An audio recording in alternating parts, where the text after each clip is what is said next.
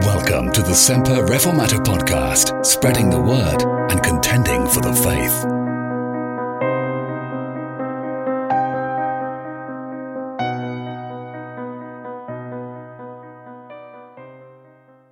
Let's turn to Matthew's Gospel again, and especially to verse 36. And as they were eating, Jesus took bread and blessed it and brake it, and gave it to the disciples, and said, "Take, eat, this is my body."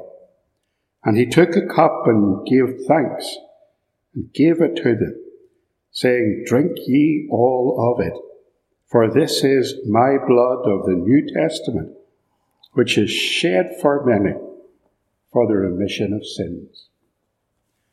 Just for a wee moment this morning, I want to bring before you the Lord's Supper. This is one of our communion Sundays, and it's good just to think about what we do when we break bread and drink wine together. And in the passage that we read from the Gospel, Jesus has reached the end of his earthly work in the sense that his miracles were done, his teaching were done. He says in John chapter 17, in verse 4, "I have glorified thee on the earth. I have finished the work which thou gavest me to do." And his hour of sorrow was upon him. The time for his death was drawing near. The redeeming act for man's salvation was going to be performed. And Jesus begins this time of intense suffering by holding this very intimate communion with his disciples. As the meal continues in the upper room, Jesus broke some bread, and he gave thanks for it. And he began to distribute it among the disciples, and he tells them to eat this bread in remembrance of him. And afterwards, he took a cup of wine, and he passed it among the disciples, and he told them to drink of it, and to remember his blood shed on the cross for sinners. Luke's Gospel records, likewise also the cup after supper, saying, "This cup is the New Testament in my blood, which is shed for you." Let's think about this ordinance of the Lord's Supper for a moment. It consists of two elements, doesn't it, as we know, of bread and of wine. The bread, well, what's the significance of that? Well, we need bread to live. Someone once said that bread is the very staff of life. I know that for us here in the West, in Northern Ireland, bread has almost become a luxury product. In fact, the price of it would nearly make you think it's a luxury product. And we've all sorts of bread, haven't we? Nowadays, this very nice sourdough bread has been appearing in our shops, and it's absolutely delicious, nice and light. And of course, we have our own very famous breads. We have our soda bread, and we have our fudge, and we can fry them and make a big Ulster fry. And we use that bread to complement our meals. But in ancient Near Eastern societies, bread sustains life. It was bread that kept you alive. And Jesus is to the soul what bread is to the body. He sustains our spiritual life. In John 6 and verse 35, Jesus said to his disciples, "I am the bread of life. He that cometh to me shall never hunger, and he that believeth on me shall never thirst." So in the communion service, when we break the bread, it reminds us of how Jesus was physically broken and scarred and put to death for us at Calvary. Let's read together from Isaiah chapter 53, just to see what the ancient prophet said about the Lord Jesus, the suffering servant. Isaiah chapter 53 and verse 1. Who hath believed our report? To whom is the arm of the Lord revealed? For he shall grow up before him as a tender plant, and as a root out of a dry ground. He hath no form nor comeliness. And when we shall see him, there is no beauty that we should desire him. He is despised and rejected of men, a man of sorrows and acquainted with grief, and we hid, as it were, our faces from him. He was despised, and we esteemed him not. Surely he hath borne our griefs and carried our sorrows. Yet we did esteem him stricken, smitten of God, and afflicted. But he was wounded for our transgressions. He was bruised for our iniquities. The chastisement of our peace was upon him, and with his stripes we are healed. All we like sheep have gone astray. We have turned every one to his own way, and the Lord hath laid on him the iniquity of us all. And all of that is summed up and presented to us as we break the bread, as we take it, as we behold it, as we eat it. We're reminded of Christ's death, of his broken body hanging on the cross. It's a visual aid to draw our minds back to Calvary. But then there's the wine, speaking to us of the shed blood of the Lord, reminding us that the physical sufferings of our Saviour were more than that. Terrible those physical sufferings were. When he died on the cross, Christ's shed blood atoned for our sins. He took the punishment that we deserved. He was separated from God the Father. He cried out, "My God, why hast thou forsaken me?" And yet, strangely at the same time, the Scriptures tells us that God was in Christ, reconciling the world unto himself. The Bible's full of references to that. How that shed blood of the Lord Jesus cleanses us from sin. 1 Peter chapter 1 and verse 18 and 19 says, "For as much as ye know that ye were not redeemed with corruptible things as silver and gold from your vain conversation received by tradition from your fathers, but with the precious blood of Christ, as of a lamb, without blemish and without spot." So at the Lord's Supper, we break the bread, and we drink the wine. We do so to remember our Saviour, and as we take those emblems physically, we by faith take him. We receive his grace by faith, his forgiveness by faith, and we pledge ourselves afresh to him. And just as we individuals must each receive the bread and wine, so we as individuals must come to Christ, acknowledging our sins and accepting him as our Saviour. What makes our communion service different from anything in this world? What makes the Lord's Supper holy? Sometimes if you go to a different church, they refer to it as Holy Communion. Holy, of course, means separate or different or clean. What makes the Lord's Supper Holy Communion? What makes it different from any other common meal? What makes it different and so important to our congregational life and worship? It's because we do it to remember the Lord. It is a divinely appointed ordinance. In reference to it, Jesus said, in the passage that we read together, "This do in remembrance of me. It's a divinely given command of the Lord Jesus. It's not an option for Christians. If you love the Lord, then you are to come around the Lord's table. It's the highest seal of command upon it. Christ himself setting it up as an institution in his church. And it's a continuous ordinance.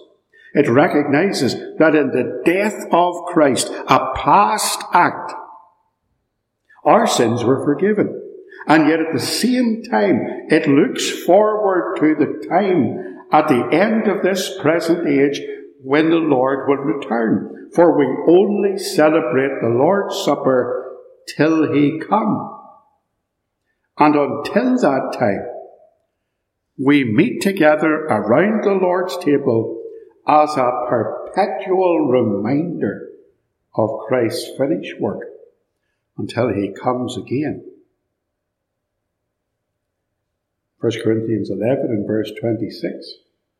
For as often as you eat this bread and drink this cup, ye do show the Lord's death till he come. In the Savoy Declaration, the historic statement of Congregationalism, written by John Owen and others back in 1658, they say this: Our Lord Jesus, in the night wherein he was betrayed, instituted the sacrament of his body and blood, called the Lord's Supper, to be observed in his churches to the end of the world, for the perpetual remembrance and showing forth of the sacrifice of himself in his death, the sealing of all benefits thereof unto true believers, their spiritual nourishment and growth in him, their further engagement in and to all duties which they owe unto him, and to be a bond and pledge of their communion with him and with each other. Divinely appointed ordinance. An ordinance that is to be performed in the church right to the day in which the Lord comes or calls, and an essential ordinance. Everything that the Lord commands, he did so that we would obey him. So it's not optional. When he gave the Great Commission to the disciples in Matthew 28, he said we are to teach them to observe all things whatsoever I have commanded you. For lo, I am with you even unto the end of the world. Teach the people what the Lord has commanded. That's the job of the Christian minister.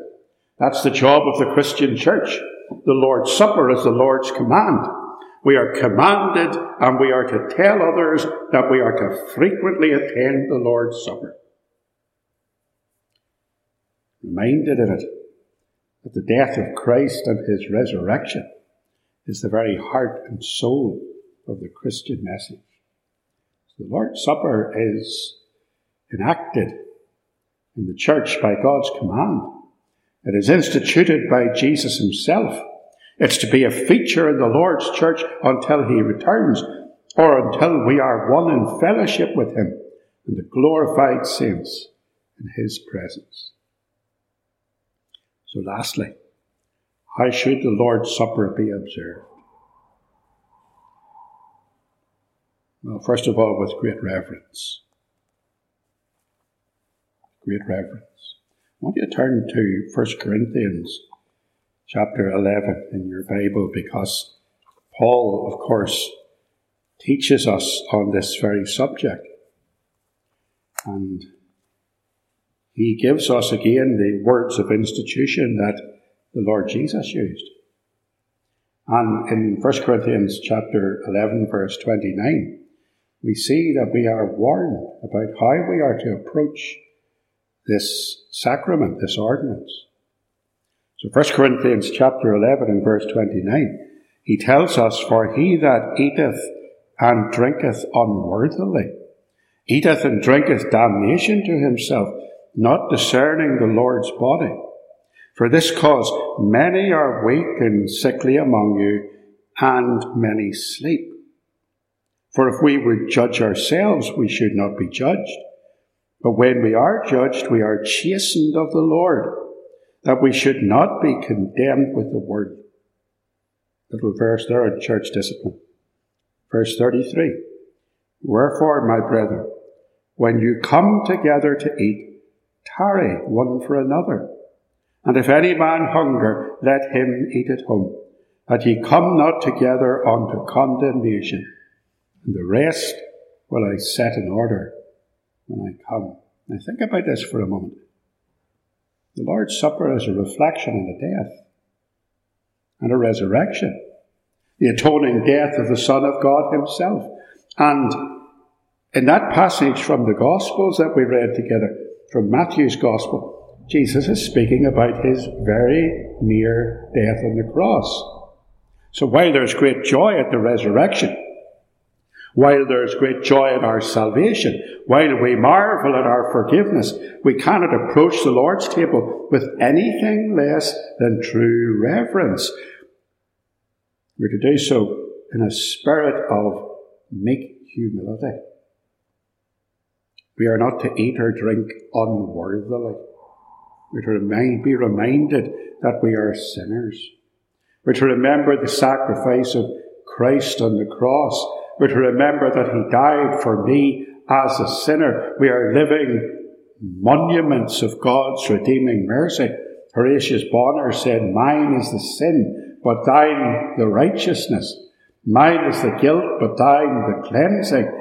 Here is my robe, my refuge, and my peace. Thy blood, thy righteousness, O Lord my God.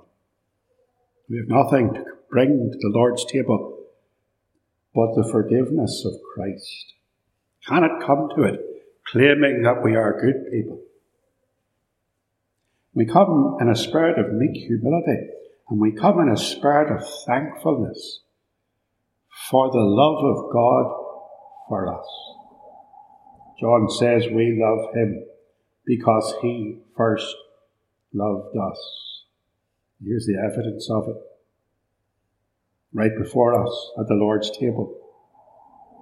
Jesus saying, this is my body, this is my blood, broken and poured out on the cross for you. And we see in the Lord's Supper the example of Christ's love for us, in that while we were yet sinners, he loved us and gave his life for us.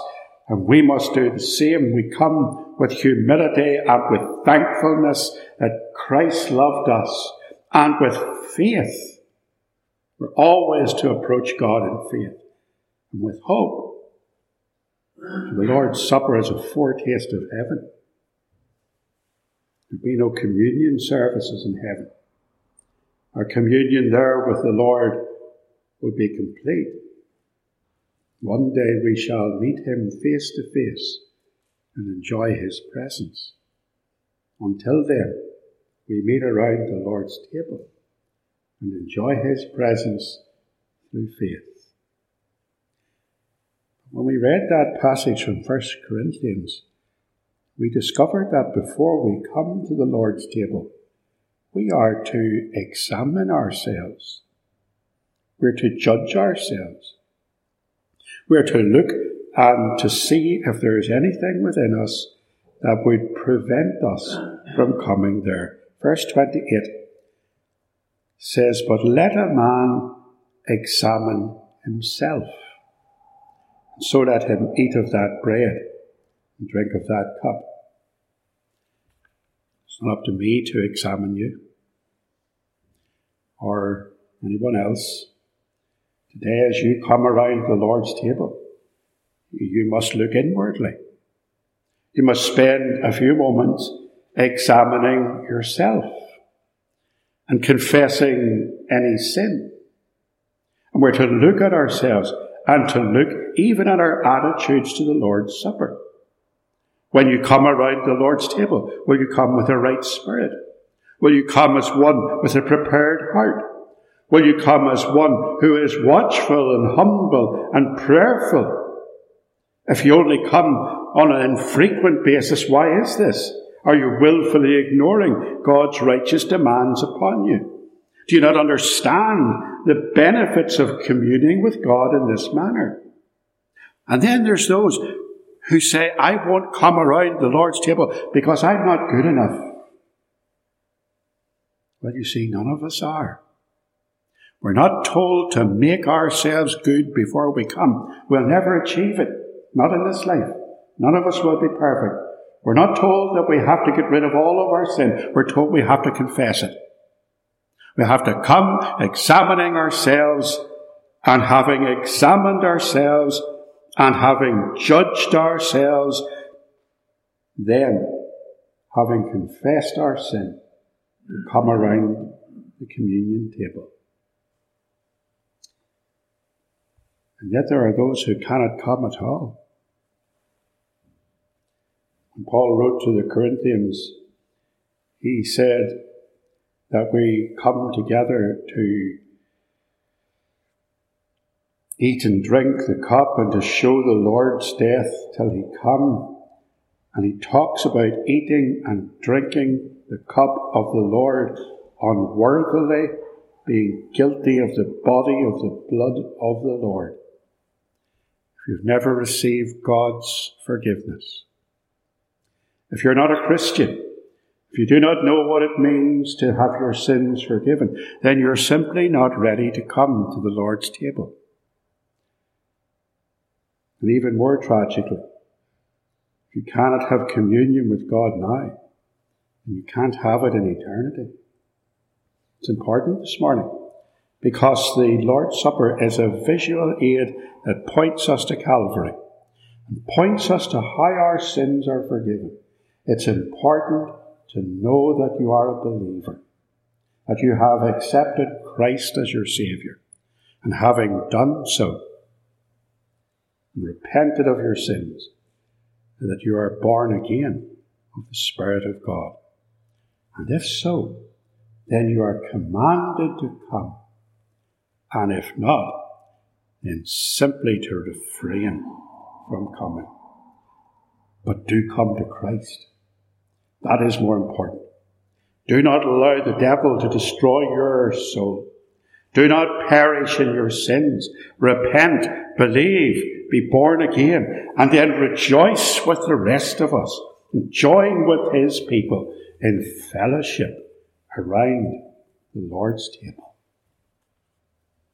Just a few simple thoughts on communion.